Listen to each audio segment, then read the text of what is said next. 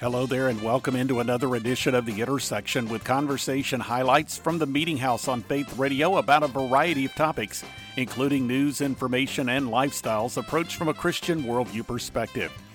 This edition of the podcast leads off with someone who has written extensively about the origins of Christmas songs and traditions. Recently, Ace Collins returned to the Meeting House to explore the backgrounds of some of those carols that people enjoyed during the season. Material from that conversation is coming up. Then, it's important that parents of teenagers remain steadfast and encouraged as they seek to follow God's direction. Mark Gregston of Parenting Today's Teens provides some inspiring words.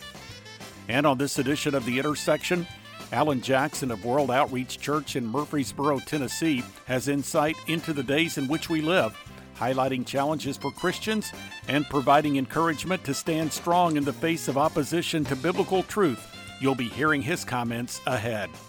Finally, Kelly Chestnut is involved in the ministry of Bible translation in a key position at Wycliffe Bible Translators.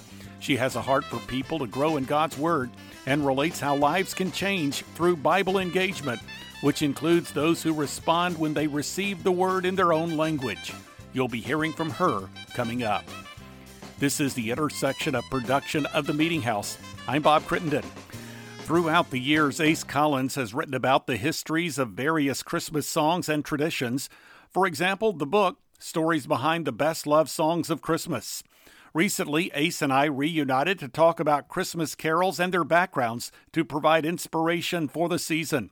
Here now from that chat is Ace Collins. The way O Holy Night was saved really for the world and made such an important part of Christmas has a bit of an American bent to it, if you will, because it was brought to America in the 1840s and 50s, not as a Christmas song, but as a song that was anti-slavery. It was sung by abolitionists because in the third verse, there are lines that said, "Truly he taught us to love one another, his law is love, and his gospel is peace. Chains shall he break, for the slave is our brother, and in his name all oppression shall cease." The abolitionist movement seized upon that and sang that song a great deal, year-round, by the way, about Christ. And after the Civil War, it became one of the most important hymns in America. It was one of the songs, by the way, that stopped the Franco-Prussian War when a Frenchman jumped out of a foxhole and started singing at one time. And they paused, and that was a song that really did bring peace on earth. You know, there's a story about Silent Night doing that in World War I. Well, this did it even before that, as the two sides got together and celebrated Christmas. And then finally, in 1906, a man named Fessenden, he was a former employee of Thomas Edison. He had worked with Marconi, did the impossible. Everyone said, including Edison, that it was impossible to broadcast a human voice over the air and be picked up by a wireless system. And in Christmas Eve 1906, Fessenden read the second chapter of Luke and then picked up his violin, and the first song ever played on a radio was O Holy Night with the violin. Imagine, if you will, being in newsrooms expecting Morse code or being on a ship expecting Morse code and hearing this violin play O Holy Night on that Christmas Eve in 1906. It would have totally, completely freaked you out. I mean, you would have thought, you've been told it was impossible, and here was a man who created the transmitter who could do it. Silent Night is the song that we should not know. I mean, this is literally the Jesus Loves Me of Christmas carols, because everybody knows it. It's been translated into more languages, sung by more people than any other Christmas song. Bing Crosby, by the way, had a number one song on it before he had a number one song on White Christmas. So Silent Night is very much an American tradition in that respect. Of course, it goes back 204 years to Obendorf, Austria, where a young priest, he was either 22 or 23 years old, named Joseph Mohr, M-O-H-R, was so excited because he was being put in charge of his first Christmas Eve Mass. And he went to the church, and he had basically spent weeks teaching choirs songs and working on all the different arrangements on the organ. And he got to the church, and the organ didn't work. There are legends about mice eating the bellows. No, it was just an old organ. Okay, it quit working. It had been on the fritz for a while and finally died. He was in a panic. He raced across town to his friend who was a school teacher named Franz Gruber and said, "Franz, Look at what happened. What are we going to do? My whole service is around music. I'm going to be a failure. You can imagine the panic. And Gruber tried to calm him down and said, I'll play guitar. He said, the songs I picked out for the service don't work on guitar. And then the priest remembered a poem he had written 2 years before while visiting his uncle and walking through woods. And he found that poem. Okay, this is amazing, because if I'd written that poem, I wouldn't even be able to find it. He knew where it was. He got it. Gruber put music to it, and it became the song that saved Silent Night in this little church in Obendorf, Austria. Well, we shouldn't know that song. It was a life, it was a stopgap measure. But somebody had to fix the organ. And 3 weeks later, when this guy came by to fix the organ, he said, what did you do for Christmas music during the services? And the priest picks up a guitar, plays the song, and sings it to him. The guy copies down the lyrics of Then Stille Nacht, Heilige Nacht in its native tongue, and teaches that song everywhere he goes the next 30 years fixing organs. And so this priest, 50 years later, 30 years later when he's in his 50s, is walking down a street and hears his song coming from a cathedral. And he can't convince anybody he wrote it, by the way. And eventually, he finds the original manuscript and shows it to them, and he gets credit for it as he's an old man having written this song. But he wasn't involved in pumping the song. He didn't try to get it published. It was this man who fixed organs who became the Johnny Appleseed of Silent Night. And by the time the priest heard it in this cathedral, unbeknownst to him, it was being sung in the United States, all around the globe. It had already been translated into 17 different languages, and the priest knew nothing about it. Ace Collins here on The Intersection. You can find him online at acecollins.com.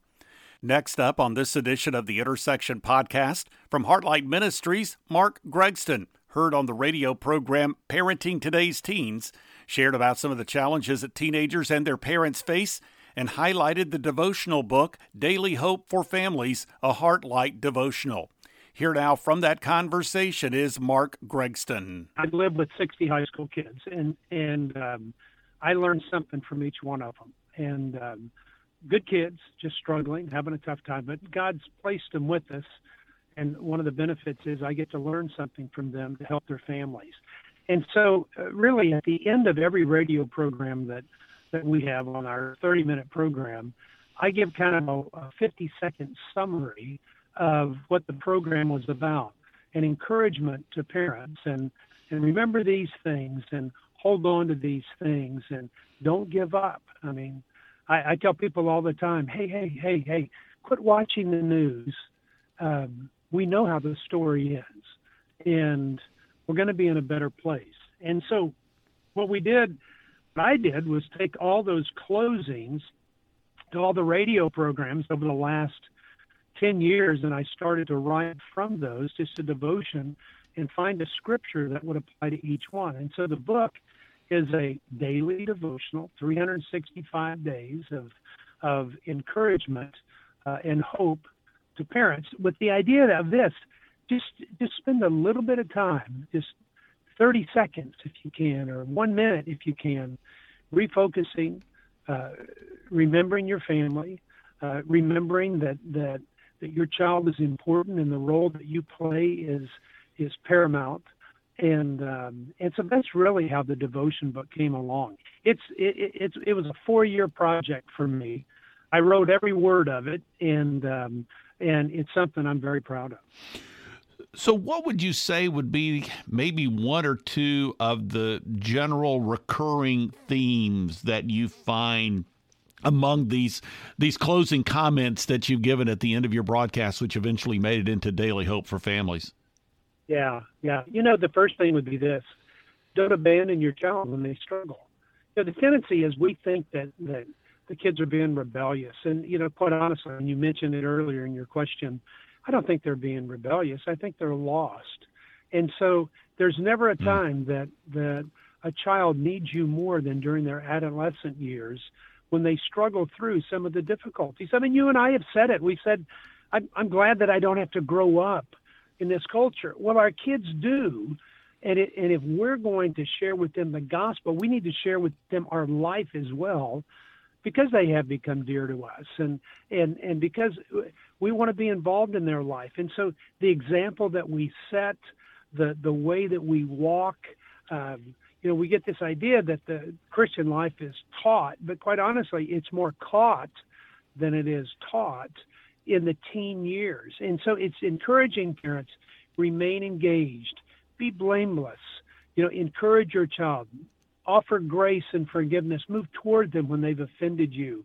Don't walk away, knowing that, all the seeds that you're sowing into the life of your child will one day come to fruition, and God will complete the very things that he started in the life of your child.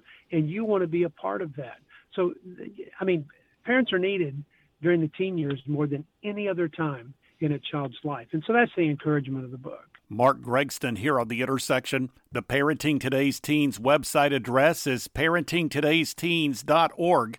The book website is dailyhopeforfamilies.com. This is the Intersection Podcast, a weekly production of the Meeting House. You can find out more through meetinghouseonline.info or by visiting the programming section at faithradio.org.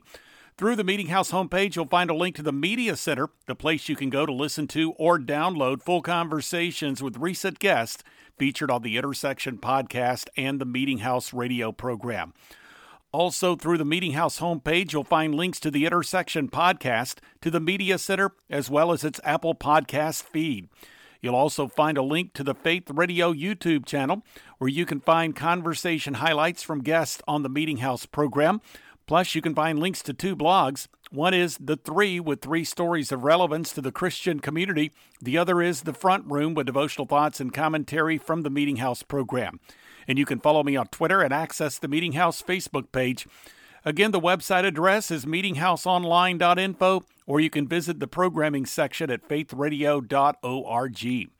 Conversations from the Meeting House can also be found through the Faith Radio app and a variety of podcast platforms. Just search for Faith Radio Podcast when you visit Amazon Music, Apple Podcasts, Spotify, TuneIn, and other podcast platforms. Alan Jackson is the senior pastor of World Outreach Church in Murfreesboro, Tennessee. He is the author of the book, Big Trouble Ahead, A Real Plan for Flourishing in a Time of Fear and Deception. With insight on the times in which we live and the biblical response to them, this is Alan Jackson now. This issue of the sexualization of our children, I really think it's helpful to put it back into context of just a biblical worldview, because I think the church in many respects has lost our way. And what we're watching as a result of is a fail of the church. This is what, pagan culture does. It's done it all through human history. And the redemptive story of Christianity was that it heightened our lives. It changed our view of marriage. It changed our view of family. It changed our view of human life and the dignity of every human life and why family matters. All of those were things that Christianity contributed to emerging culture, and it's brought stability to multiplied millions of people. And now we find ourselves in a place where that biblical worldview has been so eroded that its principles are no longer holding in place, and we're watching the degradation of our families and our marriages, and now we see the vulnerability of our children. But just a casual view of history, it's not a new place. We've been here before, and the solution is the same. We have to take our faith and bring it back into the world. So my first message to the listeners is I don't want to be angry at politicians or parties or even people who have a worldview different from you. Let's start with the humility to recognize that we have failed to be the salt and light we were called to be. If we can do that and imagine that if we will change, then God will intervene and bring the changes that will protect our children, it's a hopeful place and not a frightening place. We're not the first culture to find ourselves in the weeds. Now, plainly, what's happening to our children is evil. The sexualization of our children, the mutilation of our prepubescent children because of gender confusion or purported gender confusion is evil. And I don't believe it should be understood in any other way. My father was a veterinarian, so I grew up with a lot of animals, puppies and kittens and calves and foals, and that was very much a part of my life. And, if you're getting a puppy for a child or a grandchild, one of the first questions you'll ask is it male or female? And if the person you're securing the puppy from is confused about that, I would suggest you find another provider because it's not confusing. I've been there when lots and lots of puppies were delivered or kittens or whatever. And one of the first questions is it male or female? And it's not confusing, and it's not confusing with babies either. I don't doubt that there are people who struggle with confusion around their gender, and I have tremendous compassion for those persons. But I don't think we should imagine that's a normative condition, and I absolutely don't believe we should encourage it in our children. And to do so is abdicating our responsibility as parents and as adults and gatekeepers in our culture. So the church has to find our voice. I think we've been a little frightened or intimidated. I'm sure there's many reasons, but this is not a complicated issue. And the church is going to have the clarity. We can't step away from our biblical worldview. You know, our culture is redefining things, but a biblical worldview hasn't been redefined. God defined marriage. The government didn't do that. If you're a Christian, we're not subject first to the government. We're subject first to the authority of God, and he defined marriage. He created us male and female. I had a meeting this week with a psychiatrist from New York, and she said they have 31 recognized gender categories in the state. Alan Jackson here on The Intersection. You can find him online at Allen, ALLEN, Jackson.com. Finally, on this edition of the Intersection podcast, it's the Director of Spiritual Development at Wycliffe Bible Translators, Kelly Chestnut. In our conversation, she discussed the book she co-wrote called Deeply Rooted, Stories of Lives Rooted in Scripture, and talked about the importance of growing in God's Word and emphasizing those who have received the Bible in their own language through Bible translation. Here now from that recent Meeting House conversation is Kelly Chestnut. We actually started this book as a series of devotionals for our staff because we're passionate about seeing people deeply rooted in Scripture and their lives transformed as a result.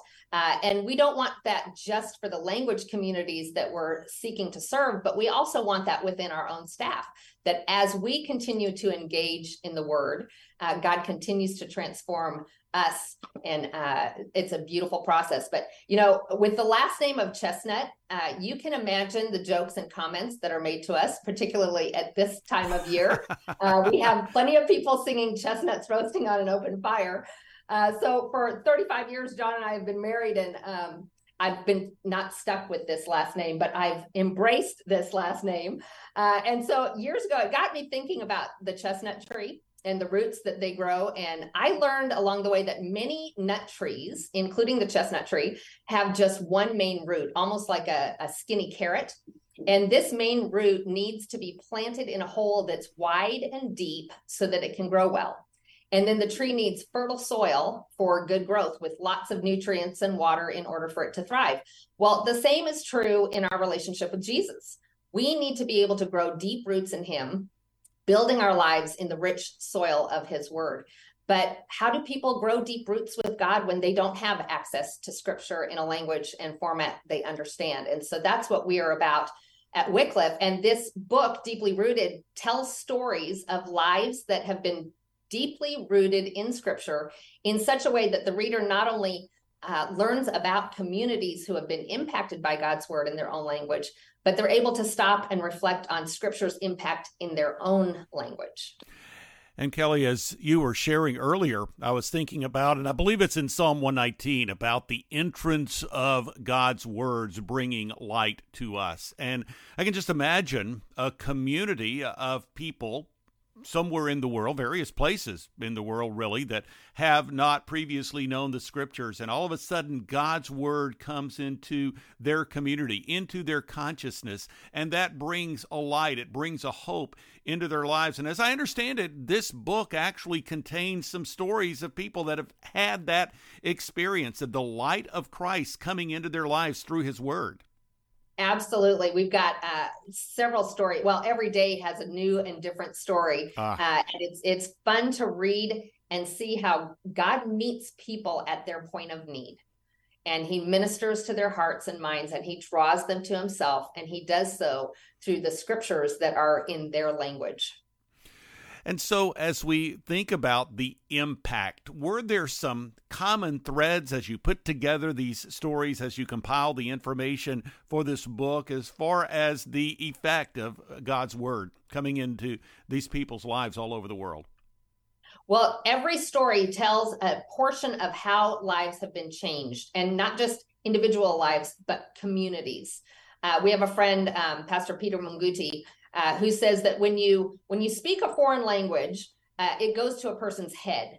But when you speak to that same person in their language, a language they can understand, it goes to the heart. And that's really what Bible translation is all about. We don't want to just see minds transformed. We want to see hearts transformed. And as hearts engage with Scripture, people are more able to cope with life circumstances. That hope that you just talked about. This world is longing for hope and for peace.